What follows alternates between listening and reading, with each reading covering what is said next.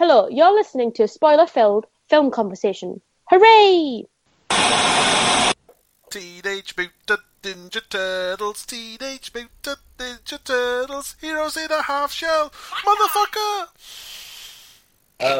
Don't you mean Teenage Mutant Hero Turtles, Rich? We are British after all. Fuck off. No, the films were never called that. There's just the cartoon and the merchandise. Yeah, that's the theme he was singing.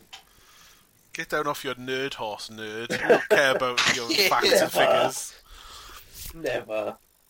Anyway, Turtle Power and all that, guys. I'm Richard. You've never sounded more like a white politician in your life. May I just say, cowabunga dudes.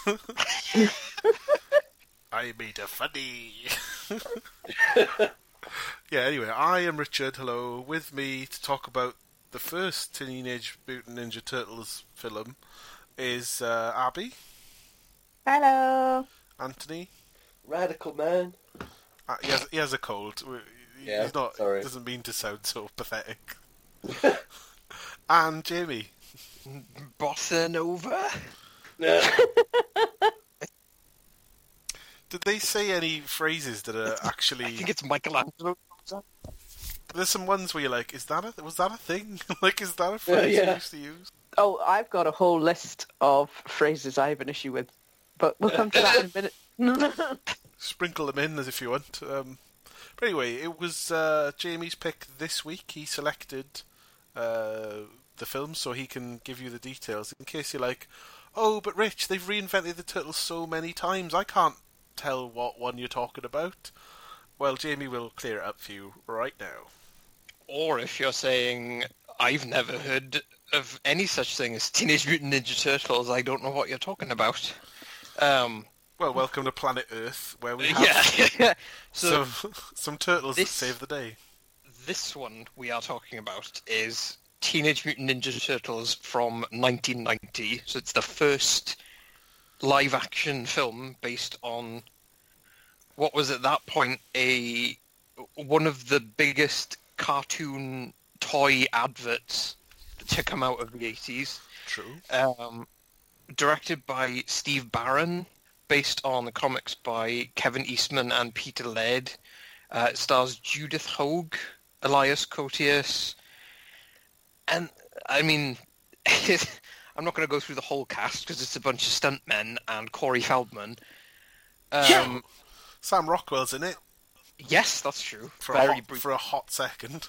4 Teenage Mutant Ninja Turtles emerge from the shadows to protect New York City from a gang of criminal ninjas.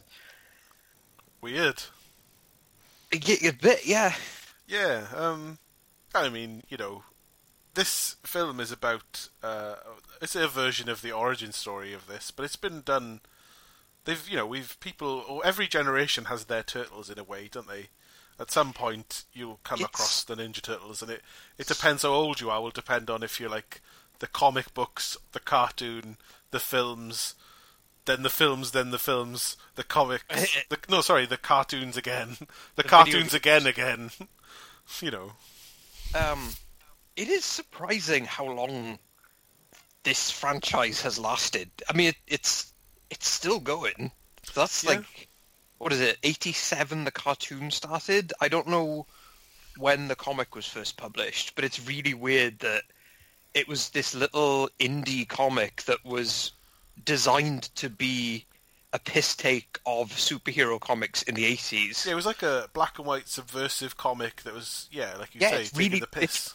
It's really fucking violent and like it's full of sort of dark humor and it's like it's a satire on like edgy superhero comics that were coming out like emerging in the 80s. And there's like references to like the ooze that turns them into the turtles is from the Daredevil comics.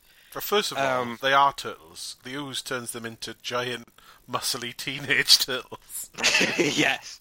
The foot's a reference to Daredevil as well, isn't it? Yeah. They have the hand in Daredevil. It's so fucking weird. And also, something I didn't realise is that this film, and also I think the two that followed are actually based on various issues of the comics. Oh, right. I think this one, I mean, I guess we'll get into it later, but this one tries at least to stick to the comics as well as being, as well as cashing in on it being a kids' franchise at this point.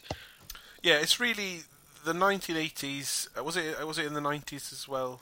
The cartoon, or does it just still air in the 90s? The cartoon... It would have bled into the 90s. Yeah, it started in 87, and it went on into the 90s. Yeah, so that's like... That really is when it went from just a thing to, like, mega popular. Like, that's when the Turtles really rocketed into, like, pop culture.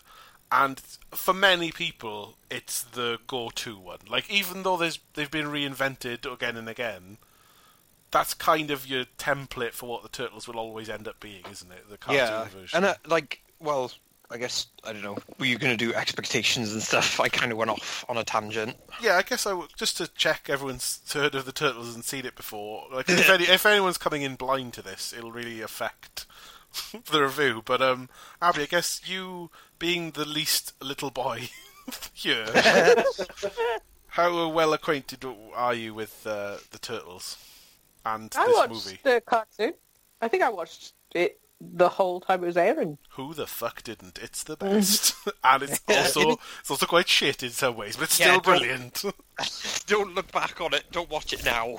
It's one of the ones, though, where I can point the finger and say, you made things weird for me later because you anthropomorphized turtles. You say it affect. It's one of the things probably to blame with the fetishization and lust for animal characters or furryism or whatever you want to call it. Is that what you're saying, Abby? That you're into muscly turtles? Hold on, you can't be a furry for turtles. They're reptiles. Look, Slimy? oh my god! I mean, if it was anything, I'm not saying I am one, but it would be scaly, I guess. Yeah. But I'm not didn't saying have I go that scales, far. do they? Anyway, sorry, you don't go. You're. But what are you saying about you? What are you saying? It just means that, like, it should be weird that there are people just walking around that look like turtles, but What, in real life? because it just makes me feel like in real life stuff isn't as weird as it should be. Because I grew up watching stuff like Teenage Mutant Ninja Turtles, where everyone's just like, it's fine, they're turtles. What's wrong with that? Like, I don't understand the rules, no. So you're kind of saying the Turtles sets you up for, sets the bar for weirdness. Oh, there's Teenage Mutant Ninja Turtles in culture. So anything else is like, yeah, of course, yeah. Yeah, it moved the bar. Oh, Yeah, biker mice from Mars, you say. Oh, whatevs. Street sharks, you say. Oh, whatever. Well, you're right that it is it's a weird, it's a weirdly significant cultural touchstone at this point, which is like fucking bizarre to say because it's 4 teenage turtles that eat pizza and say 80s buzzwords. Yeah, but then for a while in the 90s, everything was like that, where you had something was anthropomorphized. Yeah. They said loads of catchphrases, and like they ate a specific kind of fast food. Like Sonic the Hedgehog came out, and it was like he's just a man, he's a hedgehog that runs sideways in the video game. But then suddenly he's like a chili dog obsessed sycophant teenager weirdo, and that's just everything that was for children was suddenly, oh well, the Turtles do this, so we should do a similar thing, isn't it? Oh yeah, there were numerous attempts to sort of recreate this with, like you said, Street Sharks. There was I think Battletoads was actually supposed to be a parody of the Turtles. Wow. Which is even weirder because the Turtles were a parody of superhero comics originally. So it's like this fucking endless loop of people taking the piss out of each other, which is kind of what the 90s was. The one that to me was a bit too on the nose, and I didn't watch much of it, but Samurai Pizza Cats was like, come on, guys, you're not trying to.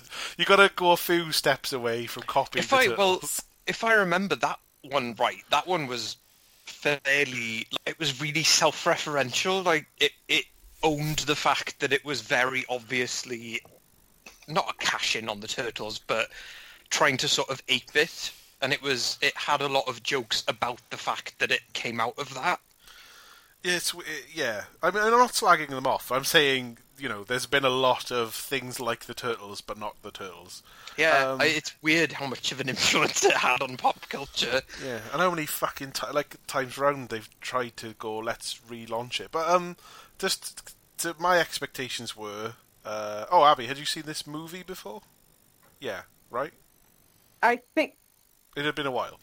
Yeah, I mean, if I watched it fairly soon to when it came out, I would have only been, 8, 9?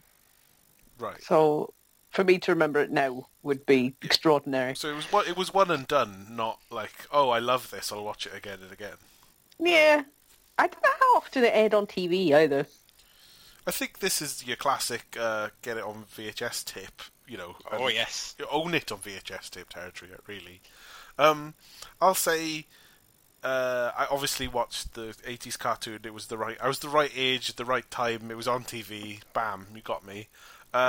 It's quite fun, actually. Like, some of the villains are really creative. I mean, you got a massive, dumb wrestler who has a brain monster in him.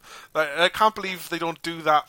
They don't do Krang or whatever more in movies. They always seem to avoid him. But he's in the second of the Michael Bay remakes, I think. I'll see this. This was going to. Sorry. Well, the plan was to have.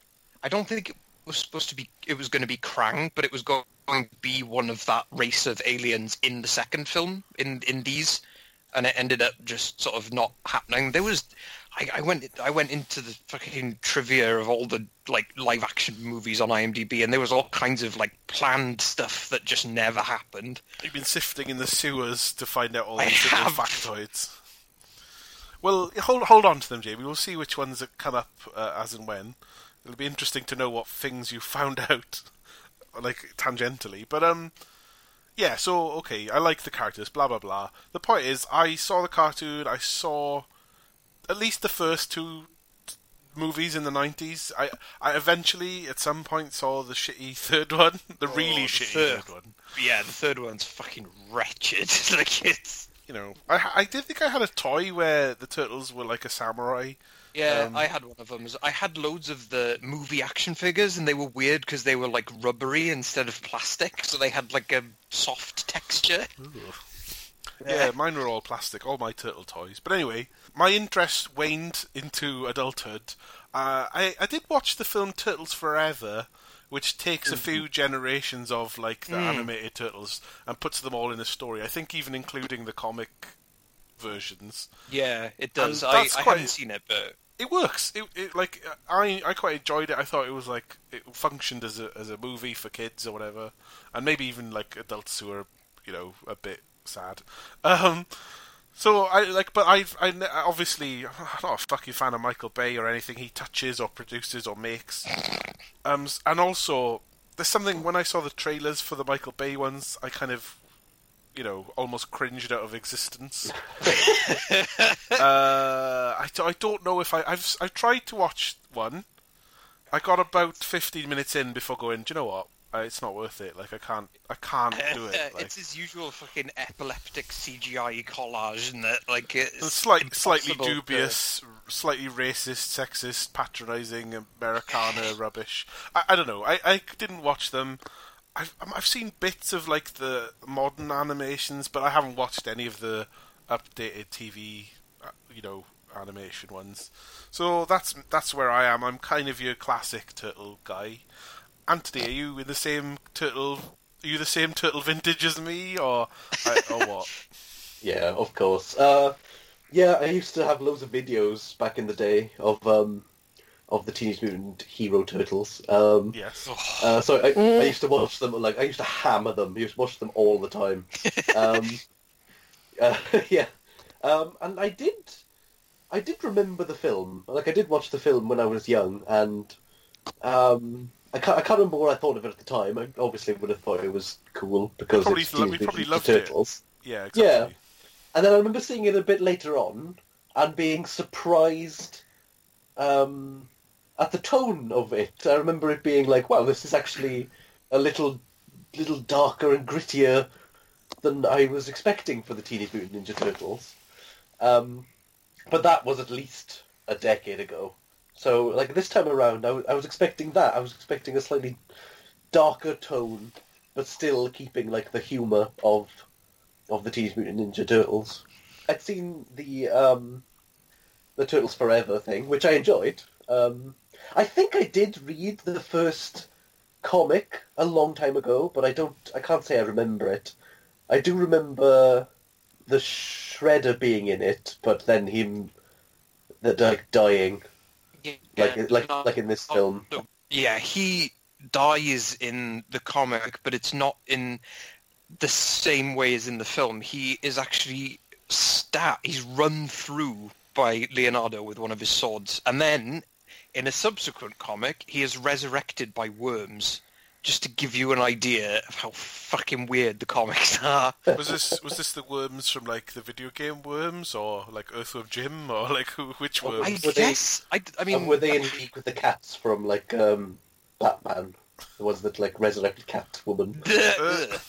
No, they like. I don't know, because it was just from piecing things together on Wikipedia, but it was something about the worms eating his decomposing body and then, like, basically shitting out, you know, whatever they digested, and that then rebuilding him. I don't know. Jesus. It's fucking it's weird. Like Mortal Kombat with Cronenberg shit going on. Yeah. You obviously saw these when you were a kid the first time. Did you bring them to us for some sort of reason, or what? I watched this film fucking over and over again when I was a kid. You know, I was already a well-established fan by the time this came out. I had the soundtrack to this film on vinyl. Wow. Yeah. Oh. I know. I had a big record of it with the cover. You know, the poster of them emerging from the sewer. That was on the cover. I watched the cartoon. I watched this movie over and over again. I watched the sequels. I saw the third one in the cinema. Which is funny. Yeah, because you look back on it now and it's fucking putrid. It's awful. But I played Turtles in Time on the Super Nintendo back to front over and over again, and the Fall of the Foot Clan on the Game Boy. Like, I was a full-on Turtles fan. That reminded me of the arcade game. Yeah, I used to play that all the time. But yeah, same. And like then as I got older and I fell off, and did your autistic obsession wane slightly? It moved on to other things, but I always sort of had. I can't remember how I first found out about the comics, but I was always really curious about like just all the weirder shit going on underneath the mainstream franchise stuff. So I've always sort of every now and again gone back and dug into like some of the lore and like been interested. I haven't seen any of the newer like cartoons or anything, but I find it really interesting to see how many times different teams of people go back to the well on this one and keep like doing it different ways. How many times can we reinvent henchmen become rhinos and pig monsters and have funny haircuts and like silly sunglasses? I have heard the newer cartoons, not the CGI one, the newer like traditional cartoon one was pretty good, but I never saw it. I didn't. You're not 10 anymore, so it's like exactly. Why would you? But like, I do think it's a really, I don't know, it's a fascinating piece of pop culture, and it's interesting that it's still around and it's still being redone, and it was such a huge phenomenon for something that had such a small and humble start, and that was already made to take the piss, and then ended up becoming like a fucking tentpole of 90s pop culture. Then this is perfect. We shall now take the piss out of Teenage Mutant Ninja Turtles. Or, laud it with praise. We'll see. Well, maybe you guys are in love with it as well. I did a similar thing to Anthony. I watched this first film a few years ago, I suppose to torment myself and see if it was another fucking Super Mario Brothers, but I was pleasantly surprised that it wasn't as bad as I was expecting it to be. Well, compared to such when I remembered it, I was like, oh, it's a pretty crappy thing. Like, I know that is it Brian Henson was one of the it was Jim Henson Workshop did some of the physical puppetry. They did all of the puppets was Jim Henson stuff. Yeah. To be fair, wrong with the animatronics. I was going to say that because my wife actually had this on Blu-ray, so I got to watch it in full high definition on a big screen, and most of what I was impressed with watching it now in high definition was fucking hell. The suits are impressive. My only issue really with it was because they couldn't see anything of what they were doing. Every now and again, they'd put their hand out to touch something, and it would have that weird quality to it of, are you there? Are you there? Are you there? I'm going to touch you in slightly the wrong place. Oh. A slight Wallace and Gromit mouth look to them occasionally. Their expressions would be a bit, weirdly mouthy and teethy and odd. The teeth looked weird in high definition, but and I think that image has made the rounds. It's become a meme of its own. Of I think it's Donatello standing in the doorway, and his mouth is wide open, and for a split second you can see the performer's tiny mouth inside Donatello's mouth, like he's fucking alien or something. Yeah. But for what they are, and for the fact that they're a practical effect, they are still impressive. The amount of expression they manage to get from these big, bulbous heads is impressive. Yeah, I think it's that thing of you don't know whether to... when you kind of remember it in your childhood, and you go, oh, it was great, but then you start to suspect, well, it's quite a long time now, so they can't be that good. And then, it's both, you're pleasantly surprised, but then not exactly confounded by the quality. Do you know what I mean? Yeah, you can absolutely tell in watching it in 2019 on Blu-ray that they're very clearly men in foam rubber suits. There's limitations to the action as well, but I was surprised with I half expected it to be filmed in complete darkness. Let's not show any of this; it's impossible to do. So let's have all the action be slow and shit and not see it. And actually, for the most part, it was just comedy action. They were just recreating a cartoon. It was a little slow, but the gags were like you'd expect of a cartoon having a fight with considering you've got monsters with weapons. No one's going to actually have their head chopped off, so it has to be dopey knocking around and props and stuff. Yeah, I wanted to talk about this isn't unique to the film. It's cartoons in general. They're no stabbing policy. It's that guy has a sword that he doesn't ever use as a sword. It's like Triple H and his sledgehammer. Yeah. Or when he swipes someone's legs off, it's well, they'd be removed now, not just he fell over. It seems like you have to contrive a lot of reasons to have things tied to ropes that can be cut away, and then chandeliers and things can come down. Yeah, there's a lot. I don't know how I would write something to avoid having any of the turtles run someone through or just absolutely murder them. It's one of the things that's really jarring about the comics is that they do use the bladed weapons to fucking kill people. And that makes sense in but we're trying to make it into a wholesome kids show and then film. It's so I guess the Foot Clan are the fucking putties from Power Rangers where you just sort of hit them and they fall down and die or suck shit. Yeah, I think that was why they turned them into robots in the cartoon so they could be a bit more sort of slapdash with the violence, even though even then, they obviously had to pull back on it a little bit. I think that was the reason, wasn't it, that they were called the Hero Turtles in the UK, was because ninja had violent connotations. Yeah. What were the names of the little in the cartoon? You had the tiny little sort of dog-like robot. The Mousers. Mousers. Yeah. Not featured in this film. I fucking know about this. Well, I know a bit, but not in like an obsessive way. Like just in a patchwork memory. I think kind of. they were made by Baxter Stockman, who's the Is he scientist. the- of because it's a Into- fly guy. Yes! Sorry, we all just talked there. Yeah, the fly man. Do they just wholesale rip off the Fly movie there? I think it's deliberate, but They do that a lot, actually, in the cartoon. A lot of them were like film parodies. They do it I think they do it in the comics as well. Like a lot of the stuff is. I know in the more recent series, Baxter Stockman's. They take him and turn it a lot darker, and they take out the Fly stuff, and they have him like. Just a serial killer rapist. No, I think they have him like die and resurrect himself. Oh God, sounds I a don't bit know, serious.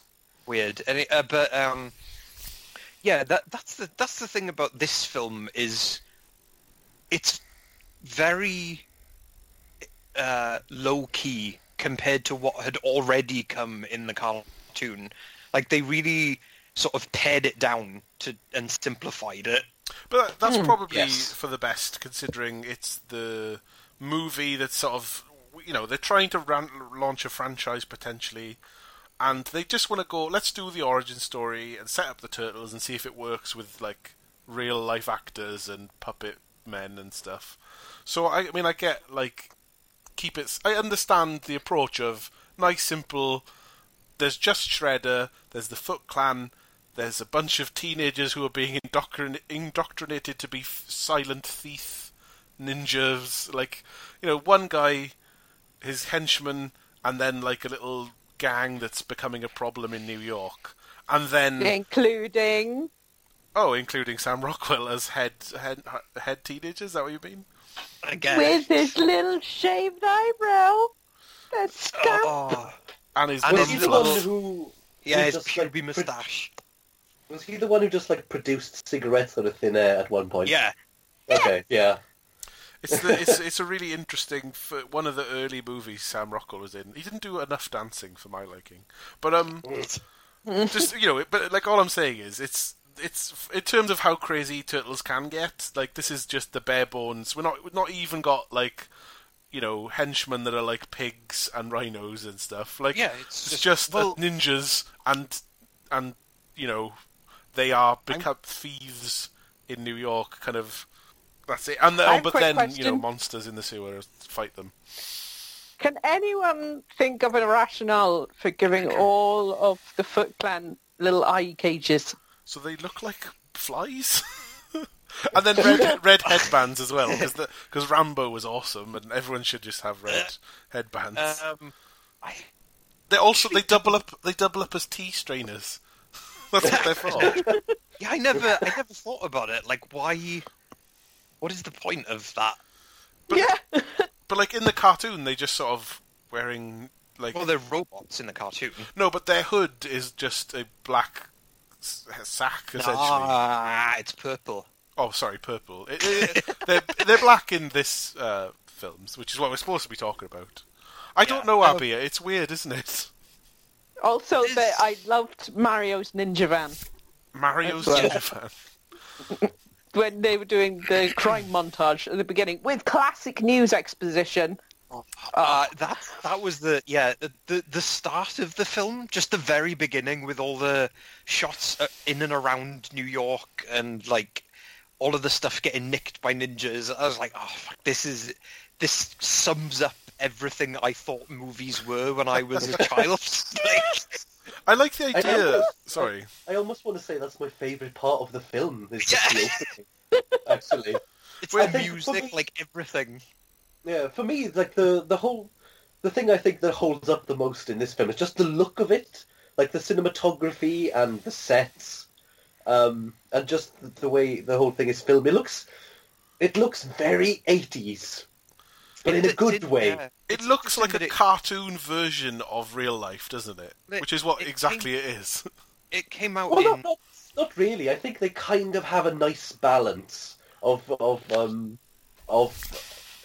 taking some of the stuff from some of the the imagery from the cartoon and maybe the comics. I'm not too familiar with it, and kind of making it seem real in real life. No, but that's what I mean is, like, the sewers, a real sewer, you couldn't easily live in it. So, but it looks like a sewer. Like, everything is like real looking, but as if it's a kind of story from a comic. Do you know what I mean? Like, it's heightened, but it's not. It's sort still of recognisably but reality. never distracting. No. Yeah. You just accept it because it's filmed. Yeah, and built so well. If you have, they have a couch and it looks like a shitty couch, not a cartoon couch. Like, it's not like Cat in the Hat or something. Like, everything's real, but it's like this, like, perfect, like you say, I guess 80s-ified. Well, it's not 80s-ified, it's just the 80s. It's just beautiful look to it that feels. That's what I was going to say. It came out in 1990, and I think it was filmed through 89. It kind of, in a lot of ways, because of what it's based on as well, it sort of sums up the 80s in a package as the world is ready to move into the 90s. Oh my god. I knew the name of the director. I just looked it up. Steve Barron? Yes, I knew we touched on him before. What's he done? He's the director of Electric Dreams. Wow. Is he really? I didn't see that on his. I looked on his IMDb. That totally explains why he doesn't understand how romance works. Oh, yes. Oh, yeah. Between Casey and April, there's just this really odd, not working romance. Yeah. We hate each other, and we're the only humans in this, so I guess we have to fall in love. They fall for each other purely because they're surrounded by mutants, and they're the only humans. That old apocalyptic survival instinct kicked in. Yeah. We have to repopulate the Earth. Well, weirdly, there's a lot of mutants, and it's not an apocalypse. It's just an odd... Like, New York is having a silent crime wave of teens stealing things, all controlled by a overly theatrically dressed ninja master. Like, I love that Shredder in this is basically in a sparkly jumpsuit. Like he loves MC Hammer, and he loves metal objects sticking out of his head. What is he wearing? Like, what is the material made out of that he's wearing? I have some opinions about the Shredder's costume, because, like, the film, for the most part, like everything else, like the set design and the costume design is all fairly low key. Like I can tell they didn't have a huge budget, so they sort of poured it into the effects in terms of like the Turtles costumes, which are, like I said, they're really impressive, especially for the time. But Shredder's his helmet and like the actual like metal stuff on him looks fine. Good. It looks like I'm a Mortal Kombat character. Yes. But, why did they take a obviously very in shape sort of Asian martial artist and put him in gigantic shoulder pads but nothing else to make him bigger? He looks like a child in a costume. But then they also did it where he came in, he had his big reveal with that phenomenal lighting. Fair play. Yes. But he came in and they decided to have a second reveal where they took the cape off his shoulder pads, show the little spikes, and then carry on with the scene. I was like, why? I like Shredder has a guy. Shredder has a guy to maneuver his cape so that his spiky shoulder pads are visible. Yeah, he comes in. His introduction is so ominous. He comes in like the fucking Undertaker, and then he takes his cape off, and it's just this tiny little man. Plus, totally impractical. I mean, he would have ripped through so many capes. Yeah, that's why they call him the Shredder. Well, it's called the Shredder because he tears all his other clothes up with his stupid costume. He's taken a lame childhood nickname and turned it cool. Yeah. We also need to talk about the 1990 Skateboard Youth Club Fight Club that he runs. Oh, it's amazing. It reminded me of Pinocchio, where all those boys are taken to an island where they're allowed to play pool and smoke cigarettes and drink, or smoke cigars and drink, and do what they want. Yeah. And there's just a special.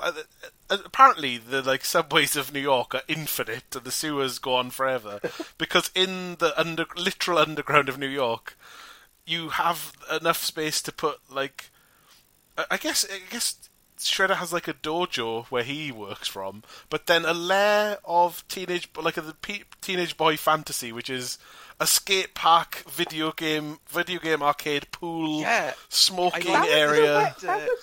That was a warehouse. That wasn't the sewer. Oh right. Yeah. So they have. Then it's much more practical to have a DJ skate park machines on top of each other. I like that they're smoking and they're stealing, but they're not drinking. They're drinking soda. So. Well, at some point they'll be turned into donkeys, and then his evil plan will. Actually, it makes more sense if Shredder turned them into donkeys because they're always mutating people than it does in Pinocchio. There's no fucking rhyme or reason in Pinocchio, but in this it would make sense for an army of mutant donkey men to be a thing. But okay, we've already got enough fucking weird shit going on. We don't need mutant donkey men. Well, let's talk about the mutants that steal the show. Of course, famously. The Teenage Turtles are all named after British snooker players. There's, Donny O'Sullivan, Raphael Higgins, Michelangelo, Steve Davis. What's the other one? Leonardo Griffiths. So they all, like Shredder, Splinter, the mutant rat man, he loves snooker, right? That was the explanation, yeah? Yes. And this snooker upset. No. Does anyone want to have a quick sum up of the origin? Because Splinter does explain his backstory. Does someone want to just quickly say? I do, but I also have a point that relates. So okay, wait go on. Until I get to the very, very end. The very end of my explanation. Oh. In Japan, there was an actual human martial artist who had a pet rat. Pet rat liked to mimic his moves and learnt them. Then they moved to America for reasons of escape. Owner was killed. Rat goes live in the sewer. Rat finds turtles and ooze. All of them get transmogrified, become large. Rat teaches turtles ways of the master. And my question is, did Splinter's master do martial arts like a complete bellend? Because when Shredder sees the turtles doing it in their inimitable style, he's like, that's very familiar to me. That's like the other guy. Like, is it? Yes, really? it's a special kind of authentic Japanese martial arts called prancing about in a suit and doing the best you can to do hi-yas and chops. He had a very unique way of teaching ninjutsu that also involved using Three Stooges jokes. Yeah. Is this like the original origin story from the comics? Yes. This is the comics version. The cartoon version is different. It's similar I though. prefer the cartoon version. The cartoon like a little version boy drops them down a sewer or something. The origin of the turtles themselves, I think, is the same in the cartoon. They are turtles that are mutated, but in the cartoon, Splinter was the guy and is turned into a rat by the mutagen. That doesn't make sense though, because there's no rat does DNA. either version does either version make sense? But like a non-sentient rat learning ninja is more makes more sense in your mind. If you're going to start questioning the logic of this, well, you I are. It's I just a need weird to do thing. one of my quotes. Oh, you got a quote, Abby? Yeah. It's during that section. He says, "I was amazed by how intelligent they seemed." Oh yeah, and then cut to a bunch of stupid teenagers eating pizza and dicking around. no, the turtle. Literally their first word, pizza. They already know what Italian-American food is before anything else. If It's you're cracking. going to start questioning the logic, a turtle wouldn't be able to eat pizza, it would kill it. Oh. It's true. But I bring it up just because even as a kid, it kind of bothered me that it was a rat becoming anthropomorphized rather than a human being ratified. I think ratified means something else, doesn't it? Yeah, it I know. does. Yeah. Well, so the one thing you left out there, Abby, it was a good explanation, But crucially, Shredder is the man that kills Splinter's owners, and they somehow, when Splinter was a rat, I don't know why they called him Splinter. I don't know if he had like a wood-based accident and that became his like name, but Splinter attacked Shredder and scarred his face, which is why he partly wears like a weird samurai metal mask thing. And so but then also pissed off, Shredder, after killing the Masters, slices Splinter's ear off and then fucks off without killing the rat or whatever. How bad is his aim that he misses a rat and just catches it by the ear? He'd be bitten in the face, I guess. So Yeah, that point actually for me made Shredder really lame at the end, because I don't know, you apply the psychology of it onto him then, and it's like, oh, he's actually wearing a mask because he thinks he's ugly, and it's like, oh, I'm not threatened by him anymore. Like, and this wasn't a mutant rat that attacked it. This wasn't a giant mutant martial arts expert rat. This was an actual pet that had copied someone's fucking yoga positions. I was gonna say, like... you say that it's not a mutant rat, but it is a rat that seems to have an unusual level of intelligence and dexterity. So that would be pretty fucking scary to encounter in a real scenario, especially if it jumped on your face. I suspect the ooze that turned the turtles into big muscle men, I guess, and turned a rat into a human. I guess they're both humanified animals. It turns them into animals. I think it made this old rat pet senile, and he did all that shit about his origin is all bollocks, that he's just going mental in his old age, and he think I don't know, it doesn't quite make sense because Shredder does remember. Well, Shredder accepts that there's something familiar about this all. I like that Shredder doesn't really question the fact when Splinter says I was that rat that scarred you up. He kind of just goes, I'm not going to question the fact that you're a man-sized rat now. Like, yeah, there's no element of how the fuck did this happen with Shredder.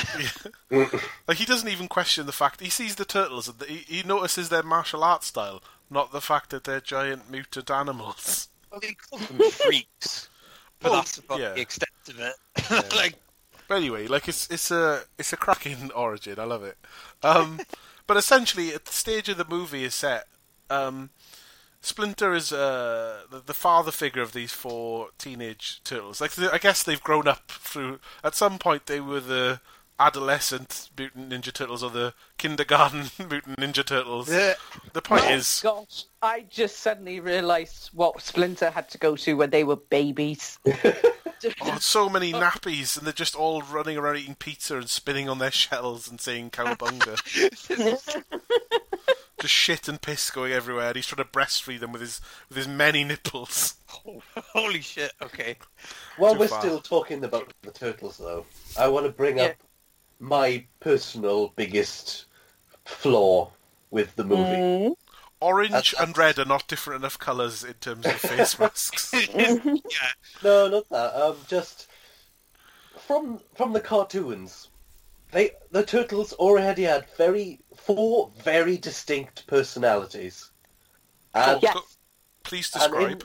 And in this, the turtles have like four very distinct personalities. You have Leonardo, who's the leader. He's a bit more serious and worried about everyone all the time. Then you have Michelangelo, who's the kind of the goofball and the humour one, and always the one cracking jokes. Then you have Donatello, who's like the intelligent one, and slightly less humorous, I suppose. He's the clever, gadgety one, yeah, isn't he? Yeah, he's always like building things and stuff. Wait. Raphael. Donatello does machines. Exactly. Machining, I believe, was the actual turn of phrase. Not in the lyrics to the theme song. Anyway. All right. I always thought it was machining. And then you have Raphael, who's the kind of like moody one. Yes. And you already have these very established personalities. And my major problem is that they only really in this capture it for Raphael and Michelangelo, more or less. They're You know, all... I think Leonardo has it too. Donatello's the one that Oh, seems no. to... No, I don't think be- Leonardo does. I think they give him about 2 lines where they kind of reference his personality. Well, it The seems to, whole as the thing. yeah, as the film goes on, he does get more serious, but it's never, they're never given the amount of distinctive Yeah. personality that Raphael is.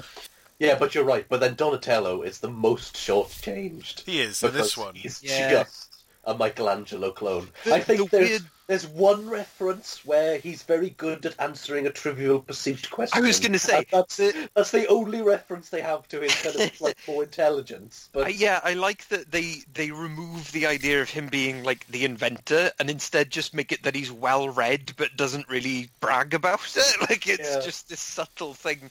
I know what you mean, but I do like the way that Michelangelo and Donatello kind of have paired off with each other.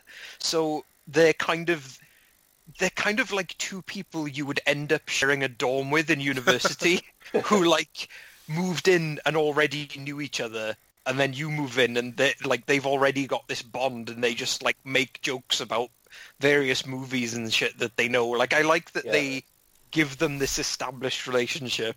It really peaked at Funeral for a Pizza, where I was just like, you are the 2 biggest dumbasses on earth. Funny, though. Funny guys. like I kind of get where they're going with it. Like a lot of slightly more intelligent people have an eccentricity to them, and that kind of might be lumped in with goofiness.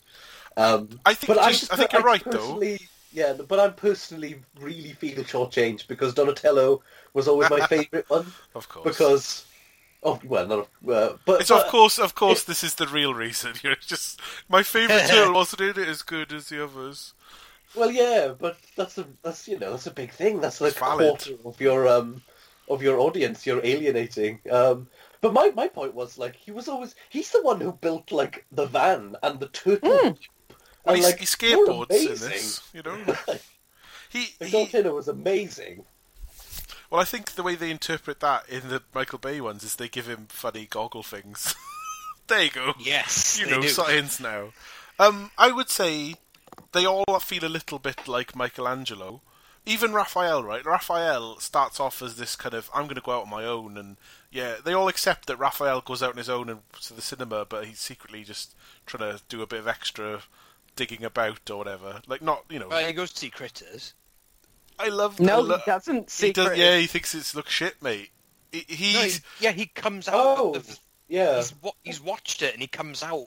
No, I not thought he happy was. with I it. think he was going to. He was pretending to go to the cinema and like dismissed it because he'd heard our podcast review, and he wanted more Billy Zane in it. That's the problem. I did find out that apparently that was originally going to be Tim Burton's Batman Oh, that he was walking out of, and he said the line was supposed to be something like "cool car, stupid costume." nice. But like generally, Raphael, though he's the moody one, he kind of fucks everything. All the problems start happening because he is trying to go out in. I mean, it's a classic joke. They're going out in the trench coat and not being recognised, even though he's clearly a turtle in a trench coat. Fucking monster in a trench coat. And the best bit, my favourite joke about it is there's a cab like breaks or something. He like flips over or runs past a cab, and then the guy I think who voices Raphael is in the cab with the cabbie, and he goes, "What the hell was that?" And then the cabbie's just like, "Oh, it just looked like a turtle in a trench coat. Where do you want to go?" Yeah. Yeah. I think it is the guy who plays Raphael, and I think he's also the only one who was in the suit and did the voice. The rest of them had like 2 separate people doing it. Thanks, Trivia Ferry. That's very good. Yeah. So yeah, but they like even Raphael feels a bit like because he's quite moody in some versions and much more like he doesn't even like sometimes he thinks Michelangelo is a bit of a knob and stuff, whereas they all are goofballs in this, which is tonally quite nice. But like Anthony, I do feel like there's not a depth of characterization from each one. They don't feel like individuals; they're just a group of goofball ninja-loving teenagers, you know? There was even one bit where they were gonna do something like dramatic and slightly sad, where they were saying that which one of them was holding vigil over Raphael. Leonardo. Leonardo said, "Oh, Leonardo is holding vigil over Raphael all day and all night," and then they cut to Raphael just really badly lumped into a bat. When he was just... I'm glad you picked up on that as well. What's You it- nearly did a thing, nearly. Wait, was this when I didn't quite catch what you said. He was like lumped into what? Lumped Just into really a bat. Yeah, just really awkwardly just thrown into a bath. Like, Plus, didn't he sleep through the vigil as well? So they're all complete goofballs in this, basically. Oh, I want to give props to whoever did the drawings Yeah. as well. They're lovely. Yeah. there was a nice touch as well in like the Leonardo one where like they'd have drawn a leg but then kind of like crossed it out and put the leg in a different position. Yeah. It's a little touch. Like that part of the because again that's one of the parts of the story that's taken from somewhere in the first like 4 issues of the comic. Like one of them is really badly injured and they have to hide out outside of the city, and that whole sequence is really, and I think it stuck out even more now watching it. It's really, what did you say? I was going to say it's really unexpected for a film like this. This really extended, quiet sequence where it all just sort of builds. Like, I don't know. I feel like the sequence with Raphael being in a coma is kind of where they establish them having different personalities. Like that's where that is actually sort of demonstrated. It also shows that not just knuckleheads who fight; they are caring for each other. It's about brotherhood and not just running headlong to solve every problem and fighting. Like they spend. I was surprised at the amount of time they establish. Oh, like the first time they go out into the world and fight crime is in the film. And then after that, it's basically them holding back and regrouping and deciding there's a lot of what to do next. downtime. Yeah, you got to eat pizza and skateboard, haven't you? Fair enough. Like, It's a really, it feels like a really strange way to describe this film, but compared to the 2 sequels that came after it, and compared to the more like the cartoon and all that kind of stuff, this is actually fairly character driven. If that's the right word. it is, yeah, which is odd considering we just discussed how they're not that individual yet. But it takes more time to develop who they are and why they do it. Yeah, it's about them. Like as a family. The film is, yeah. Sorry, Abby. Did go anyone on. else find it weird that they were oddly horny? No, they're teenagers. Teenagers. Yeah. Well, Yeah. it's weird that it's weird. Here's the key thing, right? So April O'Neil, who's always been one of the kind of turtle gang, like she's a reporter for Channel 5 News or 4? Channel 3 News. It's not, I swear it changes depending on No, which. it's Channel 3 in this film, but it's Channel 6 in the cartoon. Okay, right. Didn't it have like a weird name, like WDLR or something? WD-40. So anyway, April O'Neil is your classic, Annika Rice style reporter. I guess she's running around. She's running around in a well, I think in the cartoon it's like a weird jumpsuit. In this, they have a yellow Mac, but she's just a generally normally she's dressed in 80s normal woman. clothes. Yeah, Yeah, but she's got big, gingery hair, and is she's a go get the story kind of reporter. She's not just I'll read whatever's on the auto cue. She's out there trying to find scoops, find leads, and prove herself in the industry. She's trying to climb the ladder in the TV company, right? yeah. And the big thing in the story is let's find out what's going on with these teenagers going on crime sprees. But she is going to get mugged, and the turtles do their first ever let's go out to the sewer. Are they, like, they've been trained by their rat father for years, and they go out. They're gonna like do the classic Batman where you like help a purse snatcher. You save a purse snatcher from the baddies, and she sees. No. Does she see the turtles? No, the lights. They throw like a weapon at the lights, don't they? Yeah, Raph throws his sai, or one of his sai, and apparently the reason for that was because they, at the time they filmed this sequence, had already run out of budget to choreograph another fight scene, so they just had it happen in the dark. Is that why they had to just black out Miss Piggy fights? Yes. Is that what they're called, Abby? Ah. That's the technical term. Well, it works, I think. It didn't. I wasn't like, oh, we missed out on the action, because at this stage, you're kind of building to the not the reveal because you see them, but like. Well, I mean, it makes sense, more, and it makes sense as part of the whole ninja thing. I think that's why also I remembered it being a bit cheap, where you didn't really show anything because you couldn't, like, and you're saying like the budget ran out, and it's like, yeah, so it's a bit lame not to see the fight. Yeah. But what else can you It do? wasn't noticeable at this point, like you said. The weird thing about this, or the thing that surprises people when they find out about this film, is that it's an independent film, and it is in fact, or at least was for a long time, the highest-grossing independent film ever made. Oh, thanks, Trivia Fairy. So this is probably the most successful indie movie ever made.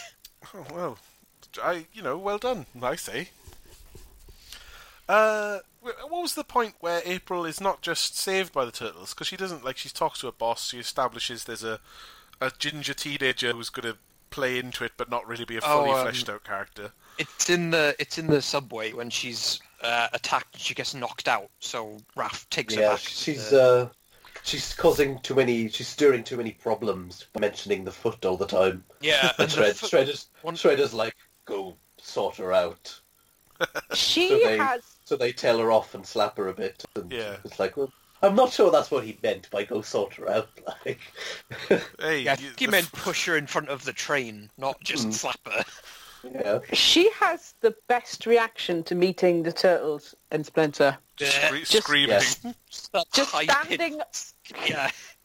standing on the sofa, screaming, and trying to justify, like, I saw a rat, so that's why I'm dreaming about you. Yeah. You guys, I don't know where the fuck you came from. I would have liked the explanation that it's a bit like the Wizard of Oz, where she's just had a dream and she's like, "Wait a minute, you're all working on the ranch, right? But I've like seen a turtle that day, so you're all human turtles." No, that doesn't explain it. This is happening. I like the something that this film, I think, deserves a little bit of credit for, that you wouldn't. It is a surprise is that April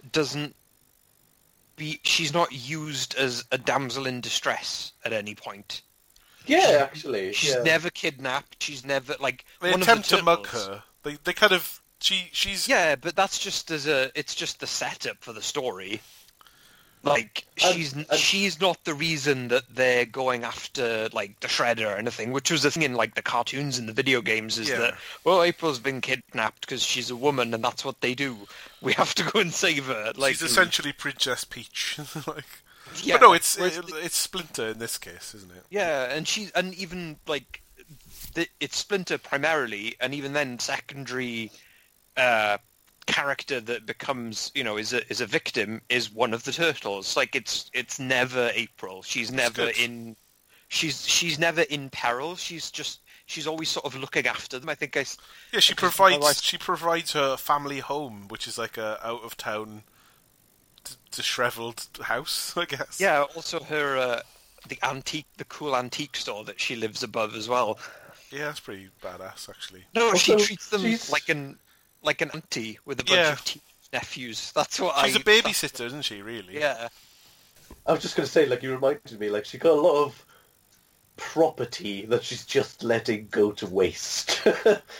Yeah, and considering she's paying rent in New York, I mean, come on. That's true. Yeah. But you're right. I was gonna bring this up if you didn't, but you're right. Like, her personality is very different because she does end up getting kidnapped all the time, and she's the reason that the stories happen in the cartoons and stuff. But you're right. She's always she's the reporter. She's always kind of sassy, and she's always trying to get the story, and she's not afraid to jump into the fray. Yeah, and all the film itself does. I know it's a kids' film, but even then, you would still get an element of objectification of women in especially martial arts oriented American films of this time. Mm-hmm. But the only people who do that is these weirdly horny teenage turtles. Yeah, it's not. They don't spend their time trying to fuck her. At best, not in the. Yeah, apparently in the Michael Bay one, there's a little bit more of that going on. Of course, but it's just a little bit of innuendo, jokey friendliness. It isn't God, look at her fucking arse, Well, even Casey Jones, who she ends up falling for because he's the only other human in close proximity, I guess. Yeah. But their romance is kind of just it's tacked on. There's no real need for it. But even then, she's not characterized as she doesn't fall for him in the sort of doe-eyed. Oh, he's so butch and handsome.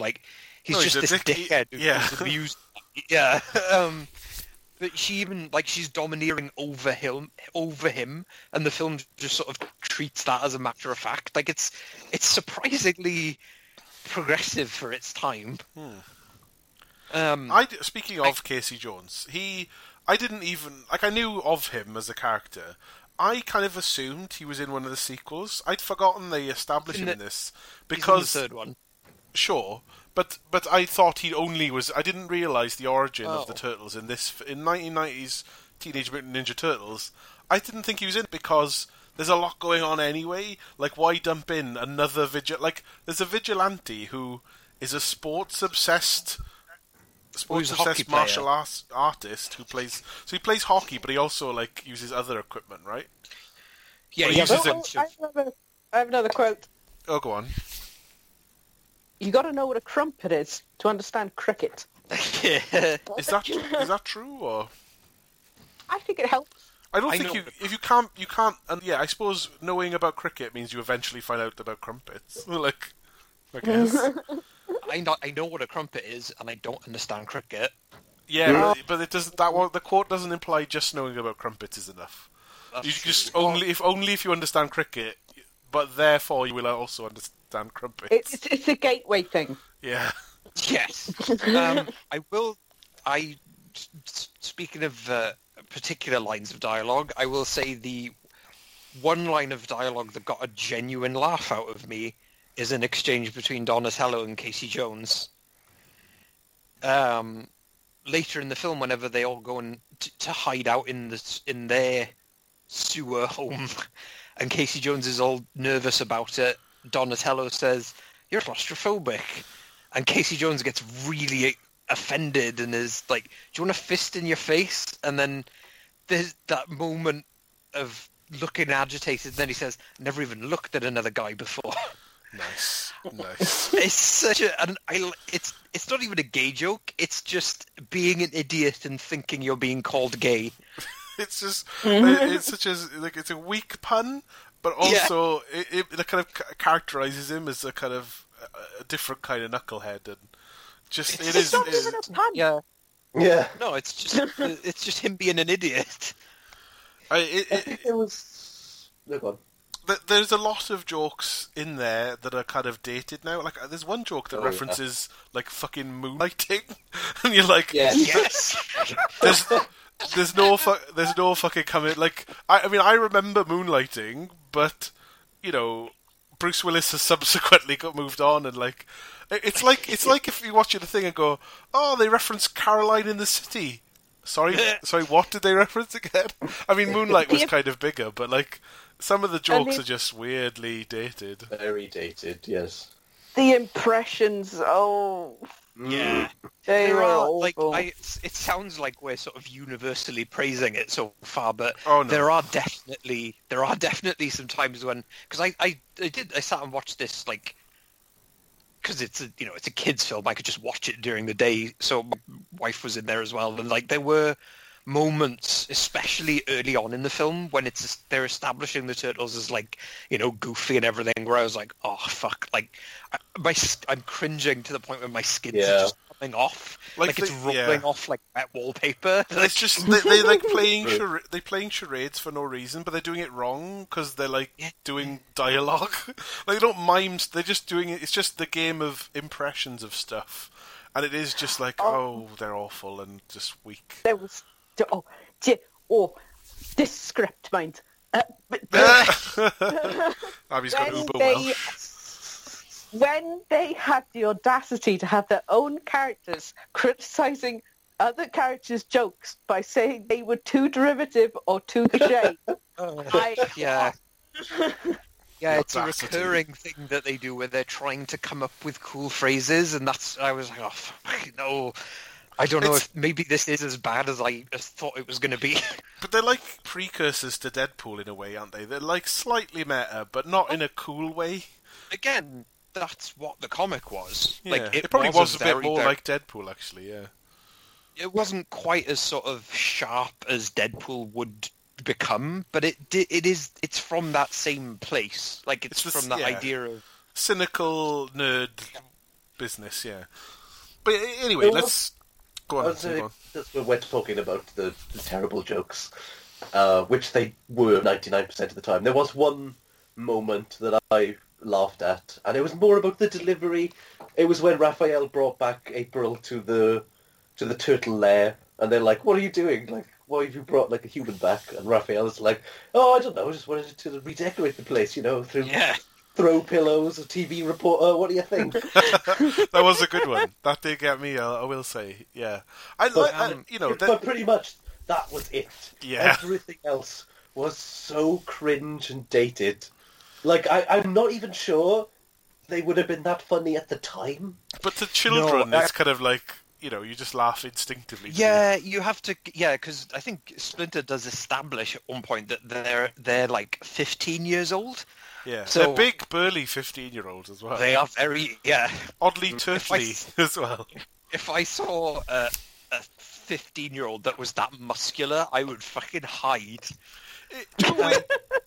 That's true, actually. Thinking about it, there is one moment where you kind of where you do remember that, like, oh, actually, they are just essentially 15-year-old boys. They're dorks. And that's when, and that's when they go back to the turtle lair, and Splinter's been kidnapped, and then they turn up at April's door, just looking so like downbeaten, not knowing what to do, and it's like, oh, actually, genuinely upset. Yeah, they're 14-year-old boys. They wouldn't have a clue what to do right now. Yeah, they know how to use martial arts weapons and stuff, but they don't. They haven't become heroes yet as well. Like, they've tried a bit of crime fighting, but your basic sort of stop the thieves in the street, not stop the terror attacks. Like, these are preliminary heroes in training still as well. So yeah, but I like that about it though, right? Like, that's good. No, it's good. But just I think that's the only point where you're like, actually, emotionally, they're not ready to handle any of this, and that's kind of like the only real point. Yeah, where that happens. It's a nice moment. It leads into the only way I can think to describe this is transmeditative campfire telepathy. Yeah, well, it's the Yoda Star Wars business, isn't it? Really? Yeah, that is the first thing I thought of. Is this is what was Return of the Jedi 84? Like, it's still riding the wave of the Blue Force ghosts. Essentially, Shredder has kidnapped Splinter at this stage of the film, and they're all kind of regrouping at April's old house HQ. So there's a bit of a getting to know Casey, who turned up like fighting crime with his sports equipment, and the turtles are all sort of training and dicking around. There's a bit of montages, but it's essentially, oh shit, like the is it Leonardo is the one who's having the individual meditation, and he gets the old, "Oi!" Yeah. Like, and then he goes, "Oh shit! I just had a weird mind thing with my dad or whatever," and so. Like, he gets all the guys round. I thought they were going to make jokes and stuff, but they all get quite serious. Because Donatello has marshmallows because he came Oh, prepared. yeah. That's right. They make a few. They do like the s'mores. I can't say it. The melted S'mores. marshmallow joke. Yeah. But then they get serious and actually have a little tete-a-tete with their dad. The way that it goes down, Splinter makes it seem like he's going to die once this message ends. Like, I think he thinks he's going to. I think that's the idea. Yeah, it's like, help me, Obi-Wan Kenobi. You're my, but it's like, this is like goodbye, my boys, as well. Like, it's, it's kind of, this is. I was almost getting sad because I was like, fuck, does he actually die in this? Like, I couldn't remember. There are a lot of moments of big, muscular, anthropomorphic turtles crying in this film. Classy. I mean, why not? That's what's good. Is it's emotional, not just action-packed garbage. I think it's the fact that it is the director and the I think it was one writer who adapted the screenplay based on the comics, but there seems to be an element of sort of actual respect for the material, which is really which is odd. It's odd considering that, like, if it was based directly on the comic. Which, the story was, but if the whole reason for making the film was that they were fans of the comic and they wanted to adapt it, that would make sense. Yeah, but it's the fact that this is already after, 3 years after the cartoon has been a huge thing. It's already just, toys at this point. It could easily have been a kind of Transformers, we don't care, let's just put it out there so we sell more stuff. So the fact that even at that point, they still seem to have an actual sort of respect for the material, and they're trying to really sort of tell something. A story. Yeah, invest you in these characters. That's why I think I still have kind of a soft spot for the film. Like, as cringy as some of the shit is, like, I just admire that they really do seem to be trying to sort of balance between giving it some depth but still making a kids' film. Definitely, yeah. So, what happens, I guess, is that, obviously the Turtles eventually. How do they track down Shredder and Splinter? Oh, I guess he could just tell them come to the. No, it's the kid. The teenage kid runs away and he hides in the Turtles' place because he's followed them before, and it was like he was working for Shredder, but when he found Splinter and he kind of realized, like, oh, this is all a load of shit. I need help. So yeah, it's weird because April's boss just has a teenage son who's well into Sid and Nancy, or like just big fan of the Sex Pistols, I guess. He's a latecomer to the punk movement, and he's rebelling, and he's a perfect candidate to join this teenage gang of recruits who become the Foot Clan. They get trained up in their special skateboarding arcade lair. And so, but he, like you say, he sort of on and off becomes disenfranchised and not sure if he wants to go on. I guess maybe it's just they're too brutal or something, but he's titular to helping the Turtles find, where everything is. You're right. Yeah. Yeah, he sees the sort of second in command loses shit because of them being bested by the Turtles, and he fucking hammers one of the teenage recruits. And apparently, originally, that character just dies, the teenager that he beats up. And because the test audiences didn't take very well to that, they dubbed in the sound of his breathing when he's on the floor and another teenager saying, "You're going to be okay," because him just being beaten to death was too dark. Also, it would have been weird because the fight where that happens, where the Turtles have to kind of, the Turtles prove themselves against the Foot Clan by decking a bunch of them. Is it in April's house initially? Is it in April's apartment, or is it somewhere else? It's whenever they turn up and put Raph in a coma, which again, Yeah, Raph was on his dark thing own. to say. Yeah, but Raph was on his own, and he gets beaten up, to a coma. Yeah, but the other turtles come and they sort of rescue him, and they fight off the Foot Clan.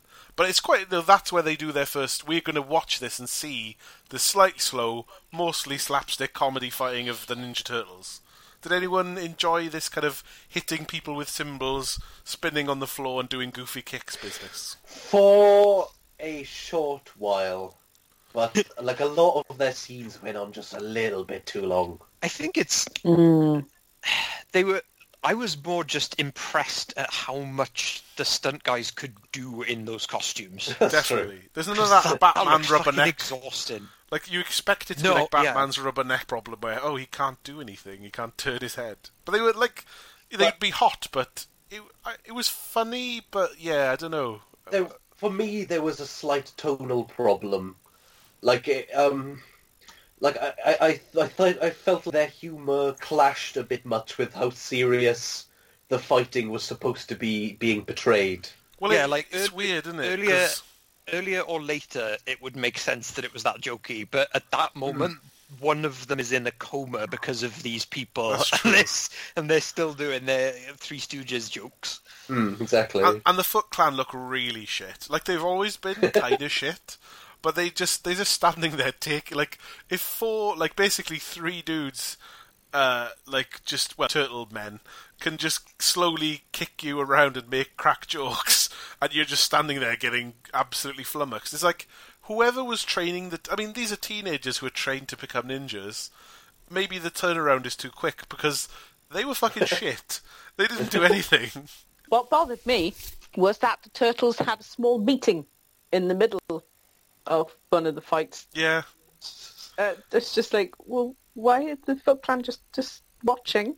Come on, it worked when he beat up Raphael. You all numbers game, and he couldn't, get out of it.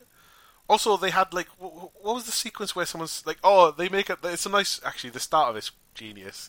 Like, what I think it's Michelangelo or someone saying something like about either where's Raph or like they're looking for him, and he just smashes through the glass ceiling.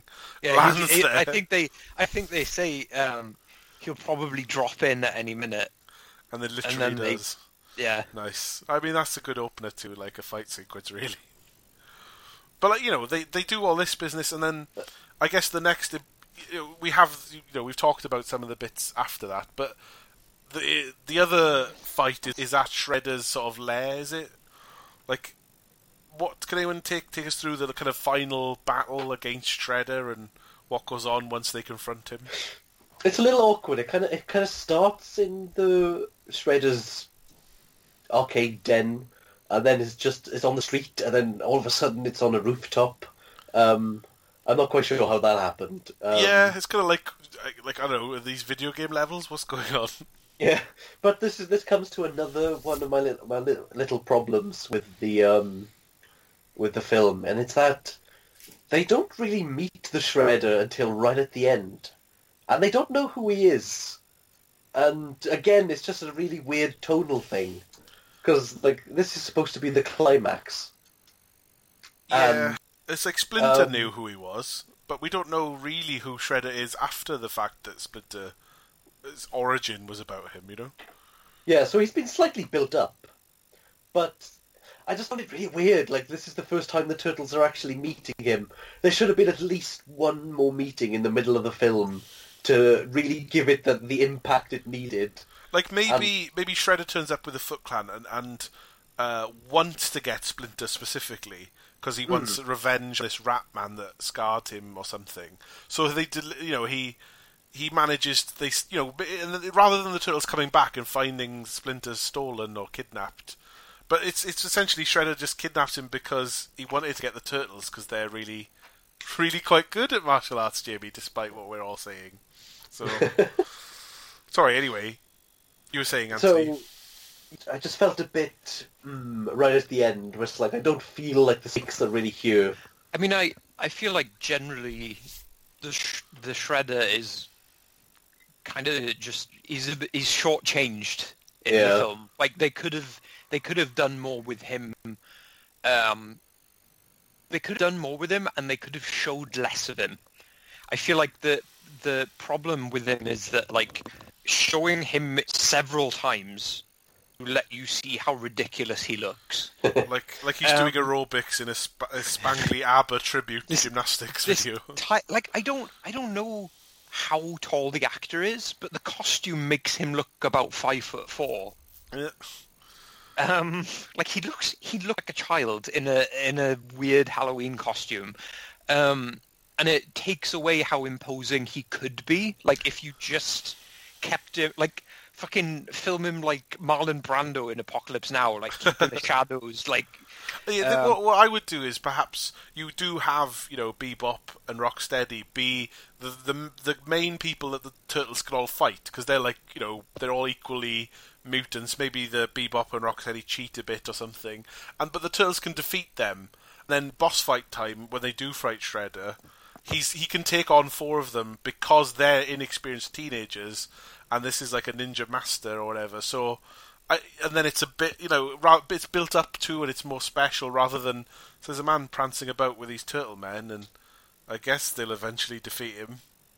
The Shredder's another is like most of the Turtles in that he's played by 2 people. I think the voice is someone else. It's like Darth Vader, isn't it, guys? Yeah, more Star Wars. I feel like that's what they were trying to go for. Like try and make him a Darth Vader type figure, because in the cartoon he was always kind of goofy. Also voiced by Uncle Phil from the Fresh Prince of Bel-Air. It was James Avery. No, yeah. Thanks, Trivia Fairy. Yeah, I got more. Don't worry. But yeah, they try too much, I think, to do the Darth Vader thing, and he ends up just being. He's just kind of nothing. Abby, what do you make of the kind of conclusion of Teenage Mutant Ninja Turtles and this Shredder business? I think it could have worked if there'd been more substance to it, because it was so late that they did the reveal that it was, Shredder was the guy who killed my master. And then Splinter was so incapable of moving at all. Yeah. That sort of... I feel like part of the problem might be that this is like a few, like the first few issues of those comics all sort of compressed together, and at the same time trying to appease the sort of the cartoon audience. So it's the struggle of like towing the line between the 2 very different source materials that it had. Maybe.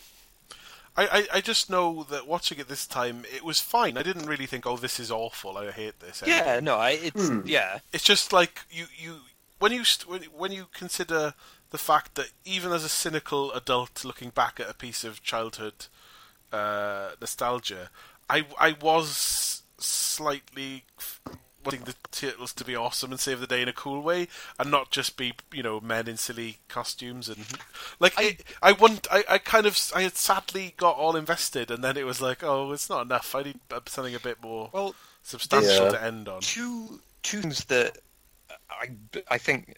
Well, 2 things I want to bring up about this last sequence is the first one. I like that it's Splinter that defeats him, not the Turtles.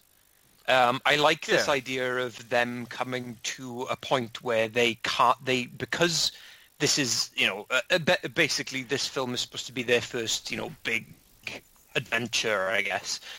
I like that they come up to a point where they just can't do it.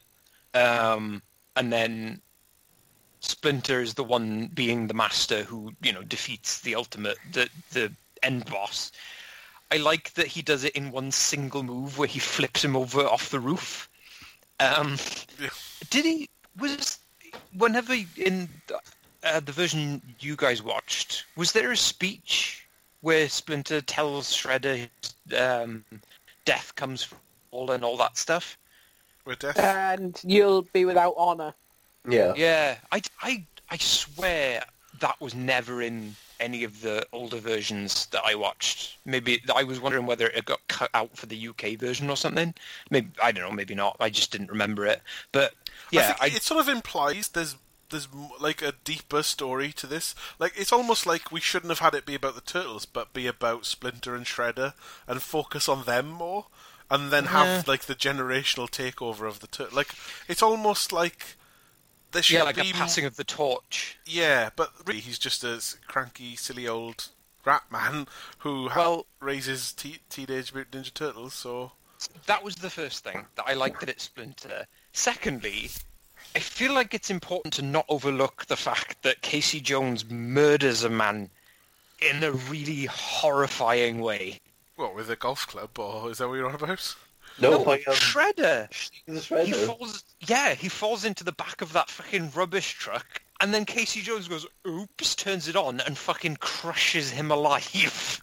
Well, no, he's trapping him in a bin truck for the police to... No. No. I don't know if you've ever seen how those things work. Shredder would be completely liquefied. Yeah, but this is like very slowly. This is like You based on a actually cartoon. Like he's going to be a little. You see his head get crushed.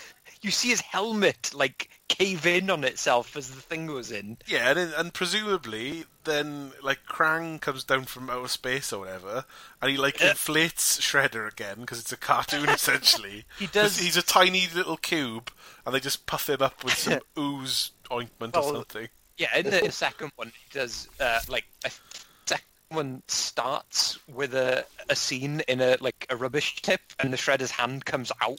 Well, exactly my point. He is not dead then. He has become ooze-based Kevin Nash or whatever. Isn't Kevin Nash the body double for Shredder? That's the end of the second film. He doses himself up with a mutagen and turns into Big Sexy. Is that making you interested in the sequel, Abby? You get a bit of Kevin Nash in your movie? No, it's not worth it. No. Vanilla Ice is in it. Yeah, exactly. That balances it the other way. Because that's the thing. Like Kevin Nash tricks you. Because the one, is he in one of the Punishers? Where he's like a sailor.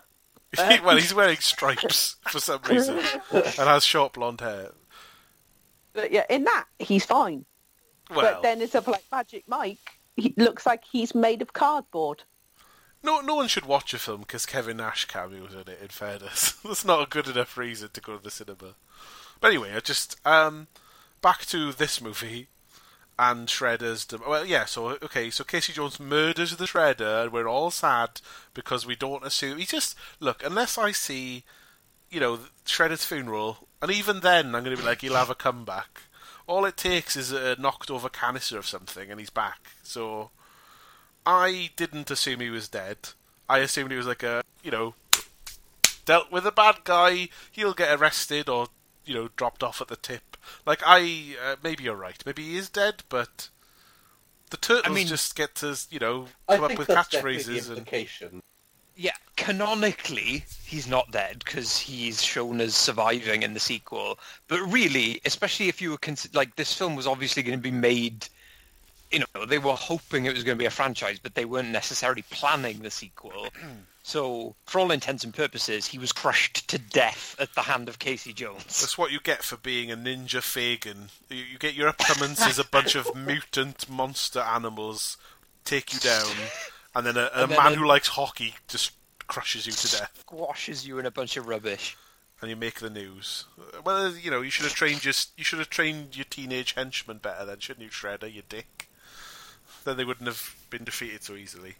Do all those teenagers go to prison? At some point, there's like a little convo where they convince the teenagers that they shouldn't do all that stuff, and Sam Rockwell there's a whole family speech from Casey Jones, and then Sam Rockwell tells the police where to find all the stuff. But the teenagers still stole all that stuff. They're not. Yeah. They're hoping that the police are going to go to the other place, leaving them the opportunity to just fuck off elsewhere. Yeah. Well, they couldn't really prove anything anyway. No, I mean, it's one of those things, isn't it, where they all... I don't know why. It's sort of okay, isn't it? It all wraps up in a very 1990 kids movie way. Yeah. They went good then, so it's fine. Yeah. Yes, and also, exactly. they're all teenagers. They all kind of stole from each other's parents anyway. Like, isn't it? Basically, the ginger Sid guy. Well, he's not Sid, but he has a Sid T-shirt. Yeah. The His ginger name is Danny. All right, That's it. but he's labelled Sid, so I just think he's the kid from Toy Story. Anyway, His name is like, Dan by the end. well, just Dan. he tells his dad that I'm taking my life seriously now because I've shortened my name. But, he I forgot what point I was going to make about him. Like, he essentially, I don't know, what was I going to say? It was about him being titular to this story and going home and basically. He's not titular. That's the Turtles. No, well, he's titular in that he's the pivot everything sort of swings on. Yeah, but titular means in the title. Oh, right. What do I mean then? Pivotal. Pivotal. Yeah. He's the pivotal character. Nothing would work if he The wasn't. titular Ninja Turtle. Yeah, he's not a Ninja Turtle. He's a Ninja Street Kid, like a fucking. No. It turns out that what family means is, in the end, we were all the Ninja Turtles. It's so weird because ninjas were essentially just peasant farmers who were fighting samurais, these established, paid fucking mercenaries. It's like we've come so far from what the meaning of actual ninjas are. But oh fuck it. Anyway, the Turtles film ended with a bunch of fucking turtles chatting about like stupid catchphrases and being a happy family again. Yeah. And You know, Splinter likes Cowabunga. Yeah, and he made it funny. Brilliant. So, where are we at, guys? Have we said our piece on it? Abby, have you got anything else in your notes that you were like, oh, I should have mentioned this great bit, or anything? I have exactly 4 notes. Let's hear them. They are the following. Turtle wax. Oh, God, yeah. They really thought that was funny as well. They deliver it and they have animatronic-y puppet things that's really fucking fucking turtle wax. Yeah. While Casey Jones is giving April a weirdly sensual massage for a kids' film. Yeah, it's a bit, wasn't it? All right, guys, hands off a little bit. It's a bit much. And the turtles come in and it's like, oh, it's like the babysitter's fucking her boyfriend or something. You call them making out. Go on, Abby. My next note. This isn't the first place we've heard the word punker. So Yeah. I'm starting to think that it's just one that never made it to Britain. Only in America do they call people punkers. I've never heard it either. It's like this weird out of touch. I've misunderstood what punkers are or punks are. You're a bloody punkaroony, you punkster. Yeah. The next one, I'm not sure if any of you would have picked up on this. Because the note is just, shut it. Did you pick up on this? Well, go on. No. When the Foot Clan come for April O'Neil in the sewer, they say, we have a message from our master. Then they give her like a shove. No, they give her a slap and then say, Shit her in the face. Yeah. Yes. slap her in the face, shut it. It is very It's British, actually, as well. Like, Shatty. Shatty. Slag. Cockney thing they could have done. If they've said it to the turtles, it would have been quite meta, because they could have gone, shat it, you muppet. They'd be like, what? You're self-aware. Yeah. And then my last note is just that April O'Neil said, why don't I ever dream of Harrison Ford? Which I thought spoke very much for women of that time. Extremely representative of a moment. Of course I'm with weird, muscly, Peter-obsessed, amphibians. Of course I am. But why couldn't this be anything more sexy or better? No, I'm in a sewer with a rat man. Brilliant. So, Anthony, do you have any other little bits and things you wanted to bring up? Nothing we haven't really touched on already. I can sum up if you like. Yes, that's fine, yeah. I think the best way to put this is it's better than it has any real right to be. I think it's been directed well. Like you said, Jamie, before, I think people have a weird reverence for this. The people making it have a weird reverence for the Teenage Mutant Ninja Turtles, and it shows. Like I said before, like the thing I think holds up most is just the way it looks and some of the settings and so just some of the production. I just really like, and I think holds up. That's about it, though.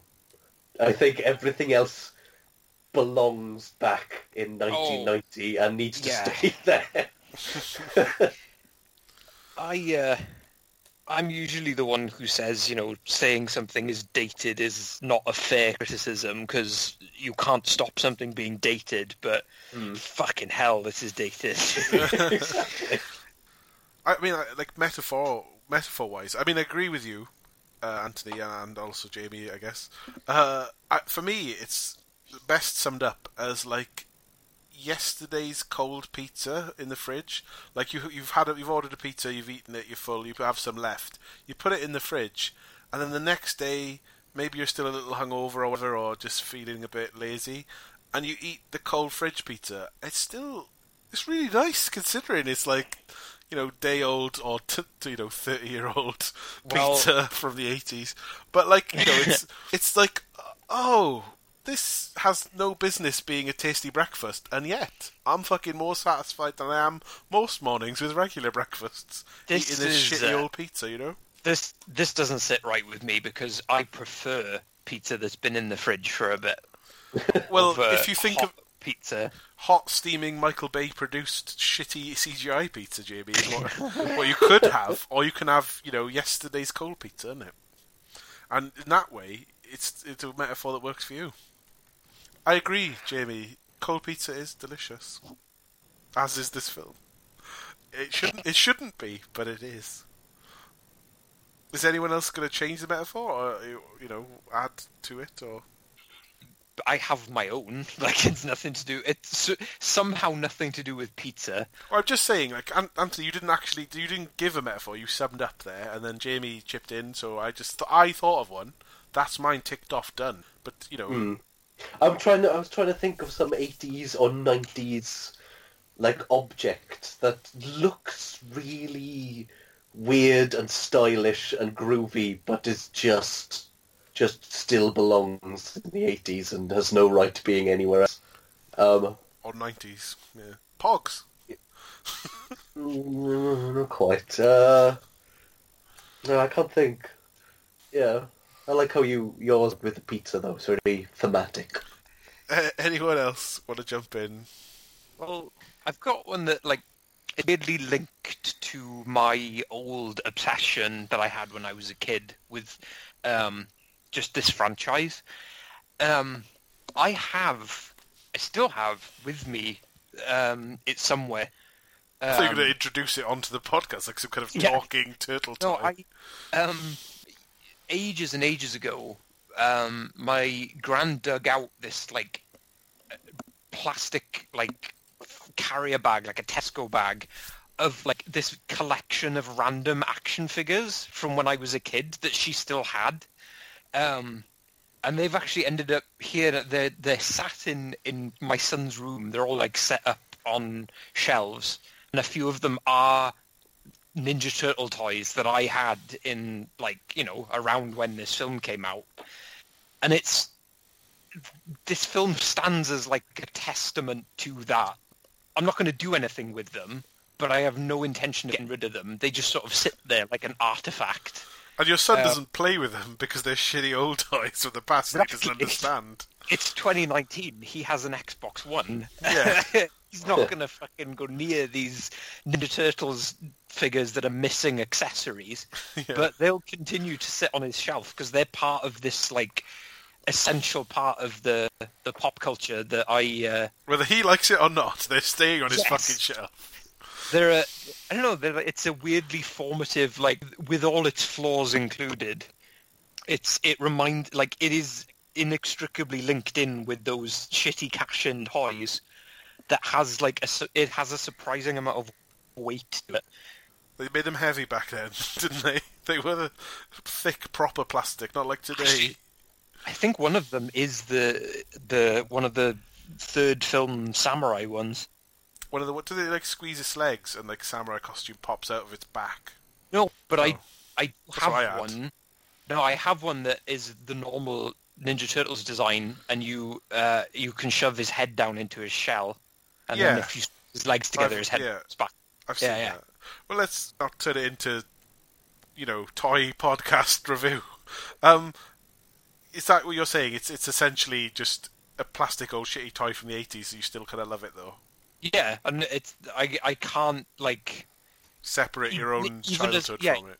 even as I get older and I recognise that it's shit, there's still something about it, and I do really think there's an earnest approach in this film that kind of makes it hard to completely write it off, even as cringy as it is at times, and as stupid as some of the stuff in it is. They really did seem to be trying to do something properly with something absolutely fucking ridiculous. So, Abby, how does all this sit with you? What's your take?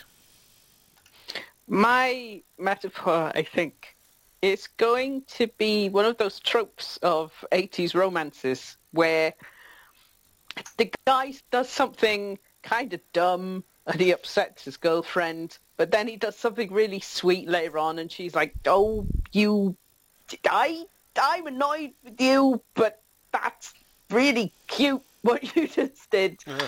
And I feel there's sort of a similar tension in this where they keep doing like plot and theme that is good, and then they'll make jokes that are dumb. And you just Just like constantly Moonlight sort of, thing. so it's just sort of like wiggling the line all the time where it's like, oh, we're dumb. Oh, no, wait, we're not. Oh, yes, we are. So you're saying the Turtles is every heterosexual woman's boyfriend? Like, oh, you're a knucklehead, but I Actually- love you anyway. Like, That makes perfect sense. yeah, it's basically all the boyfriends who grew up from this time. It's us. It's our generation of just, oh, you dickhead. Oh, It's come the here, Ninja Turtle are what made us the men we are today. child idiot, Yes. fucking useless sods. You've got all of the noble values, but none of the martial arts skill to do anything In with fairness, neither did the men in the costumes of the Turtles. Yeah, I mean, Anthony, did you think of an 80s thing, or are we just going to say... Sort of. Sort of. It's kind of like 80s fashion in general. It's got a very striking and unique look. It's very much of its time. It keeps trying to come back now and again, and it's acceptable but doesn't quite work, and Yeah. just kind of reminds you of like all the weird things from the 80s. Yeah, every now and again, you have a quick look at the pictures of your childhood, and you laugh at how ridiculous you look. Yeah. And then you quietly put them away before you actually get traumatized. That's good. So there you go. We are done. Abby is now cutting us out with the modern, the second generation of like Teenage Mutant Ninja theme, aren't you, Abby? The one you know, the one you somehow know better than the original cartoon theme song. Turtles counting off. Go on, Abby, you know it. She knows it. Go on. I don't know the words. I just remember the tune. Turtles counting off. 1, 2, 4, turtles. Just like Wait, that. Don't anyone can go. Were you, someone here was disappointed that the theme from the cartoon wasn't used in this film. I mean, it is an epic theme tune. It's the best. It's the best. Instead, the theme from the film is the one that stuck in my head all these years. I remembered it even without having to watch the film again. So, actually, Jamie, take it away. He's saved you, Abby, from singing. Jamie, go. Is that it? Yeah. This sounded like a bad attempt at Mario. Like the Mario Kart music or something. I remember now. I found the lyrics. I'm beginning You to realise thought- we should have memorised the rap, the credits. Things we should It was never do. good. But no, you've thrown down a fucking gauntlet now. Because I've got the lyrics, I'm just talking about how it fits. So it's like Teenage Mutant Ninja Turtles, Teenage Mutant Ninja Turtles, Teenage Mutant Ninja Turtles. Heroes in a half shell. Turtle power. Well, And that's the original. I wanted the stupid rubbish not rubbish, the newer one. Actually, these fucking lyrics. Here on. we go. It's the Lean Green Ninja Team on the scene. Cool teens doing ninja things. So extreme, out the sewer like laser beams. Get rocked to the shell shock pizza kings. Can't stop these radical dudes. The secret of the ooze made the chosen few. Emerge from the shadows to make their moves. The good guys win, the bad guys lose. Leonardo's the leader in blue. Does anything it takes to get his ninjas through. Donatello is a fellow. Has a way with jeans. Raphael has the most attitude on the team. Michelangelo, he's one of a kind. And you know where just to find him when it's party time. Master Splinter taught them every single skill they need to be one lean, mean, green, incredible team. Teenage Mutant Ninja Turtles. Teenage Mutant Ninja Turtles. Teenage Mutant Ninja Turtles. Heroes in a half shell. Total power. Cowabunga, dudes! Is it called a high five when you only have 3 fingers? High three! Says, give me 3. Yeah, Yeah, no, but I was they thinking said of that. the end. I was just thinking of the end where they all... What number of fingers do they slam together? Like, 12? Like, between them? I don't know. Anyway, that's the podcast over, right, But it guys? depends. Because technically they still have a thumb, don't they? Would you count that towards... Yeah. The thumb is included in a high five. Got news for you. But you don't call it a finger, is what I mean. Well, you don't call it a finger in a high five, do you? You don't call it a high five finger. Like, I mean, I'm sorry I didn't establish the turtles have 2 fingers and 1 thumb. I mean, what do they have? Fucking massive big toes for hands. Anyway, I was just going to say goodbye. Again. Are we done, guys? Are we done? Yes. I have one more note. Oh, God. Right. Somehow. My only note was it was really weird when he popped his head into his shell. But that's a classic turtle jape, so got that right. It is. It's just weird when he did it. Just you think Specific. about what they are, and you start to feel sick inside. But that's it. Presumably they have big, flat disc-shaped penises like turtles do. Goodbye. Yeah, bye. Gonna order a pizza. Not think about that.